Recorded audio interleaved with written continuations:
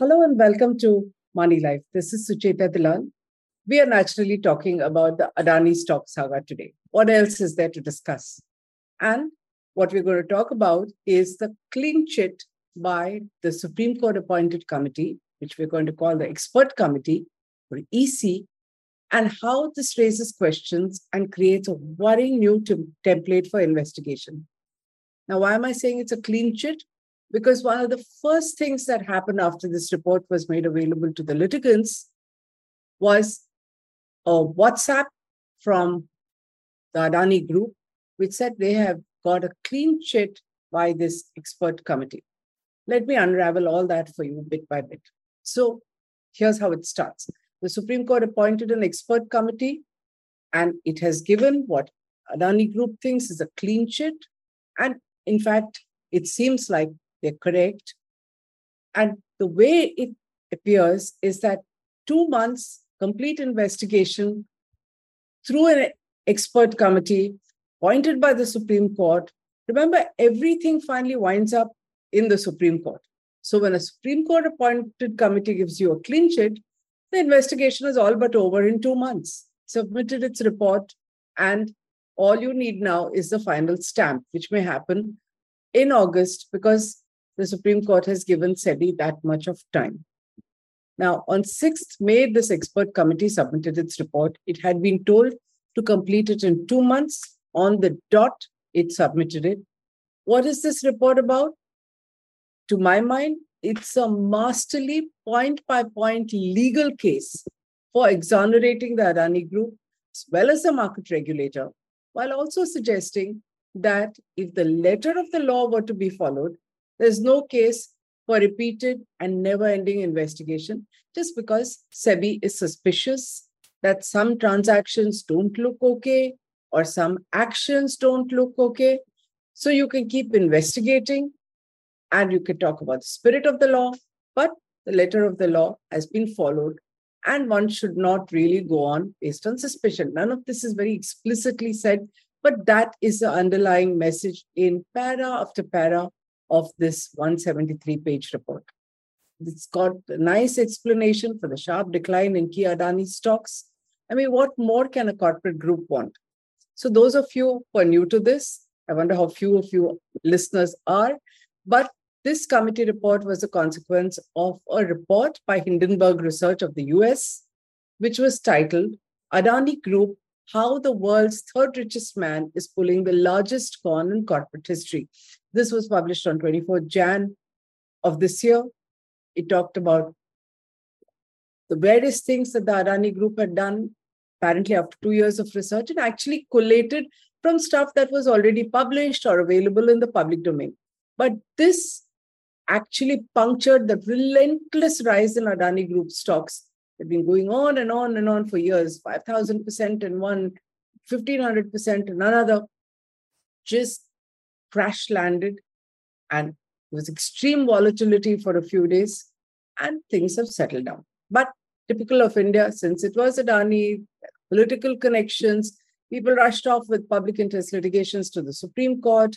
The Supreme Court responded by asking SEBI to complete an investigation, said what it wants had to be done in 2 months, didn't leave it to SEBI alone. It said 6-member expert committee headed by a retired judge would provide an overall assessment of the situation, including whether there had been a regulatory failure, which means this committee was also going to look at the regulator's role, which it has, and the alleged contraventions of law by Adani companies, and make suggestions to strengthen the regulatory framework and investor awareness in India. This is a report that's come in exactly 2 months. As an aside, I must tell you that the committee has made several excellent suggestions that could improve SEBI's performance and also make things a little less dangerous for investors who are struggling with an overload of disclosures, and also talking about SEBI prioritizing things, how its, quasi-judicial function should be separate from rulemaking, all wonderful stuff. Nothing to do with Adani, which was the chief focus of not only the Supreme Court, but this report. So this video blog is going to stick to the Adani issues alone. The rest of it, we can take up separately at various times in different reports. On 20th May, all this burst into the public domain because litigants were made available. This report submitted on 6th May. Like I said, the Adani Group was first off the mark with media and social media influencers to say clean chit on 3 counts. 1, no evidence of price manipulation. 2, no evidence of violation of related party transactions and norms. And 3, foreign portfolio investors who invested in Adani have made full disclosures. Have they? We'll come to it. Point is, whether they have or not, apparently there's nothing punishable. How did this happen when the relentless rise in Adani stocks has been open knowledge among top-level market participants and has been clearly listed as manipulation? And what is better proof of manipulation than the fact that it crashes so badly when something unsavory is poured out in the public domain, like a research report? This fails what is called the smell test. If everything is above board, why should it crash, right? Or crash so much? But that indeed is the beauty of this expert committee's legal arguments. It makes the case on why it may not be possible for SEBI to come up with findings that would indict Adani, because it may not have passed the spirit test or the smell test, but the technical legality test apparently has been passed on all counts. I don't know if it was ever the intention of the Supreme Court that this committee would be like a legal defense on what should be and should not be and what SEBI should be doing, but that's the kind of report that it has got. And that's well within its brief. So let's look at the process. Remember, almost everything that Hindenburg Research said was in the public domain. Then stocks crashed, no significant buying for months after that. But the EC is pointing out that market volatility is not something that one should worry about. And the extent of it in India also was not unduly worrying. Adani stocks indeed crashed, the market re-rated them, and things have settled down. The Adani Group also helped by paring down debt, cancelling a big fundraising plan. So as far as that is concerned, all is well. In fact, all is more than well, because after this report, the stocks are shooting up. On related party transactions, it's an example of the kind of legal explanations that are there throughout this report. On related party transactions exposed by Hindenburg, the expert committee says the Adani Group whatever the Adani Group has done, which came in for so much of criticism from Hindenburg, all that need not be an action that is considered desirable. But it was legally in line with the rules as they existed at that time. So the market has factored in the seriousness of the allegations. It agrees smell test is not passed, doesn't like it, stocks have come down. But legally punishable? No, because it was in tune with the laws at that time. There's a lot in the report, after all, it's 173 pages, to say which rules, what happened, why was it changed, how this works. But that is for legal arguments. We're going to leave it, giving you the bottom line on everything. In a similar vein, the committee has legal arguments on why public expectation that SEBI should investigate price manipulation, beneficial ownership, or even the big issues related to related party transactions are not going to lead to a guilty verdict, given how SEBI has changed its own rules and the group has always been technically, legally compliant. For going into details, let's look at the larger picture this throws up. In the normal course, an investigation as big as this, large corporate group, don't forget, third richest man in the world with huge political connections and political dimensions to it, there would have been multiple investigations. There would have been a joint parliamentary committee set up, which the government has not allowed. But there would be multiple investigations for sure, by SEBI, by the Enforcement Directorate, tax, CBI. All these would have dragged on for years. In most cases, the officers themselves would be on a learning curve, so it would just go on and on.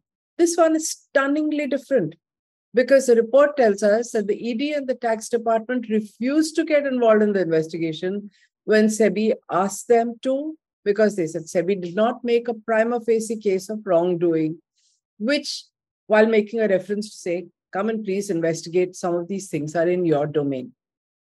This is again very interesting. The ED is a very, very busy organization. Apart from investigating activists, NGOs, women activists under the Prevention of Money Laundering Act, not to mention daily raids on industry.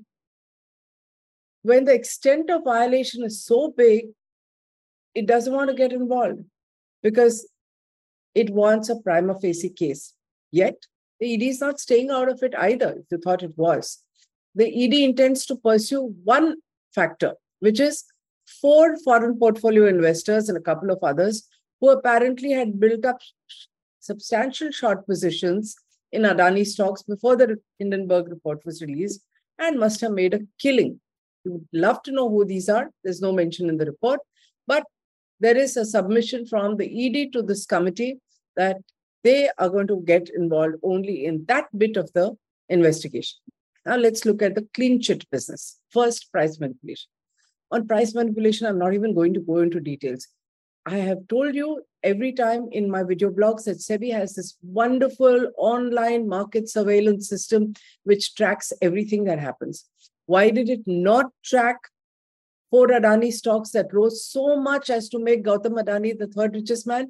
We don't know. We will not know, because even after an expert committee, which tells us there were 849 alerts, which led to 4 investigations, 2 before Hindenburg and 2 after Hindenburg. But apparently, nothing of this manipulation can be traced back, not only to the Adani group, but even to these 13 controversial FPIs, which SEBI is focusing on. And I'm going to come to those 13 after a while. But basically, the committee is saying, don't bother to chase anything much. You may be suspicious, but nothing is going to come out of it. Second major issue, minimum public shareholding. This was the big hot potato where the Adani group could have got caught, because there are finally 13 foreign entities which have been buying large chunks of only Adani stocks. Now, anybody who's like a portfolio investor, these are called foreign portfolio investors, will be buying a basket of stocks, not focusing on 90% on one group. But these 13 entities did precisely that. Journalists have pointed it out in India even before the Hindenburg report. It turns out that there are 42 investors who are shown as beneficial owners behind these 13 foreign entities. They operate from 7 jurisdictions, most of them tax havens, different countries where you can't ask too many questions. They have invested heavily. SEBI is suspicious, and SEBI has been suspicious since October 2020. But this committee tells us it had already hit a wall, even before Hindenburg. So what is SEBI still investigating after Hindenburg is obviously the question. Why didn't SEBI manage to complete an investigation in 2 months like this committee and go and bang a report before the Supreme Court? Don't know. Should have gone there and said, we've hit a wall. Anyway, the expert committee is now giving it an outlet to say, you can go and say that, because committee thinks it's a journey without a destination. These entities are in compliance with a new set of rules. Now, this is the scandalous part and the beauty of this entire expert committee report, because nobody knew these things or had thought about them. Until 2014, the rules for foreign portfolio managers were very clear. They had to make the final beneficial owner with an economic interest very clear. You could not hide it. Okay. In 2017, after the PMLA, new government and all that, they apparently slowly began to lobby, saying life is too tough for us. We don't know what the process was, but from around 2017, if you Google, you will see the noise building up, little things being opened up here and there. Enough of noise finally to say that life is so tough for them that SEBI sets up a committee under H.R. Khan, who's a former deputy governor of the Reserve Bank of India, comes up with a 65-page report, carefully put out for discussion, Specific feedback is asked from the Reserve Bank of India, investigation agencies, tax authorities. Their comments are transparently put up separately for discussion to say, checkbox, all these guys who ought to have known what is happening have also concurred with what we are saying. And what did it do? It just deleted an important clause on opaque structures. So the 2014 rules had said, you cannot have opaque structures. Final beneficial ownership has to be declared. If we ask you, you have to tell us. Now, huge gaping loophole because opaque structures has just been dropped. And because it's been dropped, wherever these 42 companies have declared that we have beneficial owners, and these are the names, some different guys of different nationalities in various places. I'm not even going to get into it, not relevant. End of story. Because you no longer ask who has the true economic interest. So we are compliant with your rules. This raises so many questions, and the expert committee hasn't discussed them. The questions are these. Who initiated the process of changing the FPI rules in 2018? When the process began with the discussion paper, who wanted it? Was it an instruction from the finance ministry, some other politician? Did it come from the government, or SEBI was just very, very sympathetic to foreign portfolio investors and they're whining? Why so much of sympathy for these mega rich foreign portfolio investors when the government has zero sympathy for the never-ending harassment? Remember, all this is under Prevention of Money Laundering Act and the rules. You want to catch money laundering. So people like you and me with a bank account, nothing has changed. Some of you may be retirees. Some of you are homemakers with a bank account where you're putting some savings. But if you have forgotten to submit for re-KYC your documents, even though you're staying in the same place with no change, your account can be frozen and you're harassed to death, embarrassed, running from pillar to post in a panic. And there are thousands and thousands and thousands of complaints. Nobody has any sympathy. Those of you who've been listening to this blog, we have taken this up with the RBI. We have tweeted about it. We've written about it. Nobody gives a damn for us. But foreign portfolio investors quietly whining somewhere. There's a committee. There is a discussion. Important rule just dropped. No need to be transparent anymore. Opaque structures are fine. We don't want to bother with opaque structures. And now you have the Supreme Court committee saying, chicken and egg situation. You changed the rules in 2018. Adani complied. You don't like it. You're suspicious. Well, just too bad. What can you do? You can't do anything much. But what about us? Don't we want answers? Do you know how many NRIs were harassed? Small businesses went through hell even during COVID because they couldn't submit 3 miserable KYC documents and their accounts remained frozen. Why this special treatment? Was it for one group? How many other groups have taken advantage of it? Does it end here? What is the way for you and me as ordinary citizens to get answers? Well, there was a way.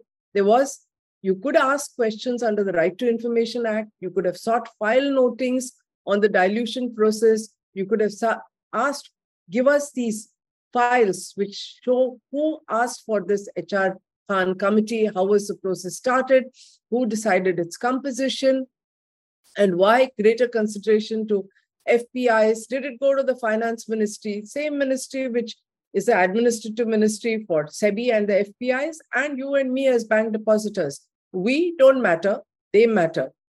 How can it happen?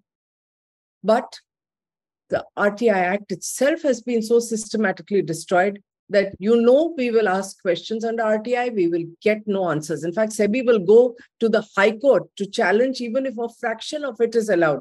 This is what is happening to the RTI Act. Now, members of parliament can ask questions, but those who do not have inquiries opened against them, maybe by the ED or something, would have the courage. And even after they ask a question in parliament, SEBI has something opposite to say to what the minister has said in parliament. In fact, SEBI reports to the ministry, but this is what has happened even on a simple issue like when did SEBI start investigating Adani? So if you're going to ask them, about this process. I don't know what kind of answers, but I'm hoping some members of parliament will be responsible enough to at least ask these questions. So now the expert committee makes the case that SEBI is just wasting its time going after these 42 investors. But okay, they are clean chit, like I said. But how many others don't we need to know? Now let's go to the third issue, third clean chit, related party transactions. Again, I'm not going to go into details, but in a nutshell, it says SEBI has changed the rules. SEBI now has some specific disclosures that it wants. Lots of things may not have been kosher, like I said earlier. But, well, too bad. You can't have new rules and try and hold Adani to a standard when your rules didn't exist in the past. So as of April, when these new rules after a glide path become applicable, Adani is compliant.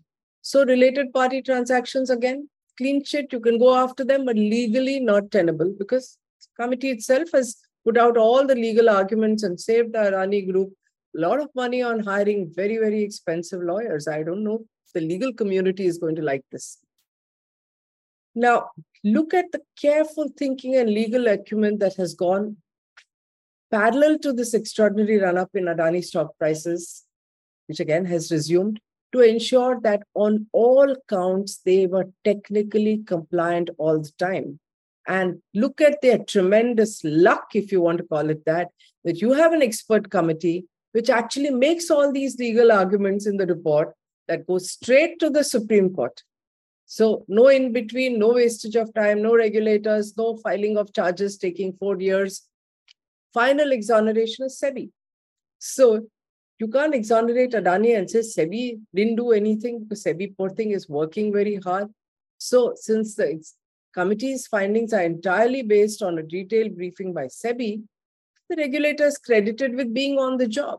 It is following up its suspicions, and it has yet to conclude that things are all okay. It's still at it, writing to various foreign jurisdictions, still trying to find stuff on related party transactions. So the committee is giving full marks to SEBI and saying on every front, whether it's price manipulation, it had alerts, it looked into it, drew a blank, somewhere else drew a blank, related party transactions, oh, our rules have changed, drawn a blank. Then on minimum public shareholding, well, FPIs don't have to reveal anything, so we have drawn a blank because why? We changed the rules ourselves. So, but full marks, no regulatory failure, it's been at it. And that it did not realize that all these rule changes were self-goals, committee hasn't gone into that. Don't ask why. Now, where does all this end? Committee report is submitted, but in the meantime, SEBI went there and cried and said, no, we can't finish. We need 6 months. Supreme Court said, no, we will give you only until August 14th. So we wait and watch what happens on August 14th. If you ask me, there's nothing more to happen. Why waste time?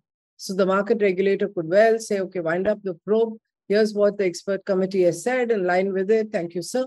We will wind all this up because we've drawn a blank. Why waste time and resources? It's all taxpayers' money. And for all you know, Mr. Gautam Adani may go back to being third richest, or why third richest, the richest man in the world based on his stock prices, which have started shooting up again. Finally, my question when I started, this kind of committee, I think you're going to have corporate India going and saying, please, the next time there is a scandal, no ED, CBI investigation, no JPC, please set up a committee. Because when it comes to systemically important investigations, this committee has recommended set up a multi-agency investigation committee with a temporary shelf life. I'm willing to bet that shelf life cannot be less than 4 years. Here in 2 months, it's all over, gone straight to the Supreme Court, drawn a blank, more or less clean chit, all announced, everything over. So I think CII and FICCI and ASSOCHAM should probably take representations saying, forget multi-agency investigation committee. Let's have similar expert committees appointed each time by the Supreme Court. Let nobody else get involved. Let them make all the legal arguments. But hey, the legal community may object. They are going to be the big losers. So we don't know what's going to happen. August 14th, you and me going to watch out for it. And We will analyze the next installment of what happens. Meanwhile, Adani stocks start soaring again. If you agree with what I said, spread the word. And if you feel angry about what I said, please write to your member of parliament and tell them to ask questions. And those of you who understand RTI, if you need an app, Moneylife Foundation has an app, use it and ask questions. And let's at least try asking them. I'm not guaranteeing there may be any answers, but let's do our bit. Thank you.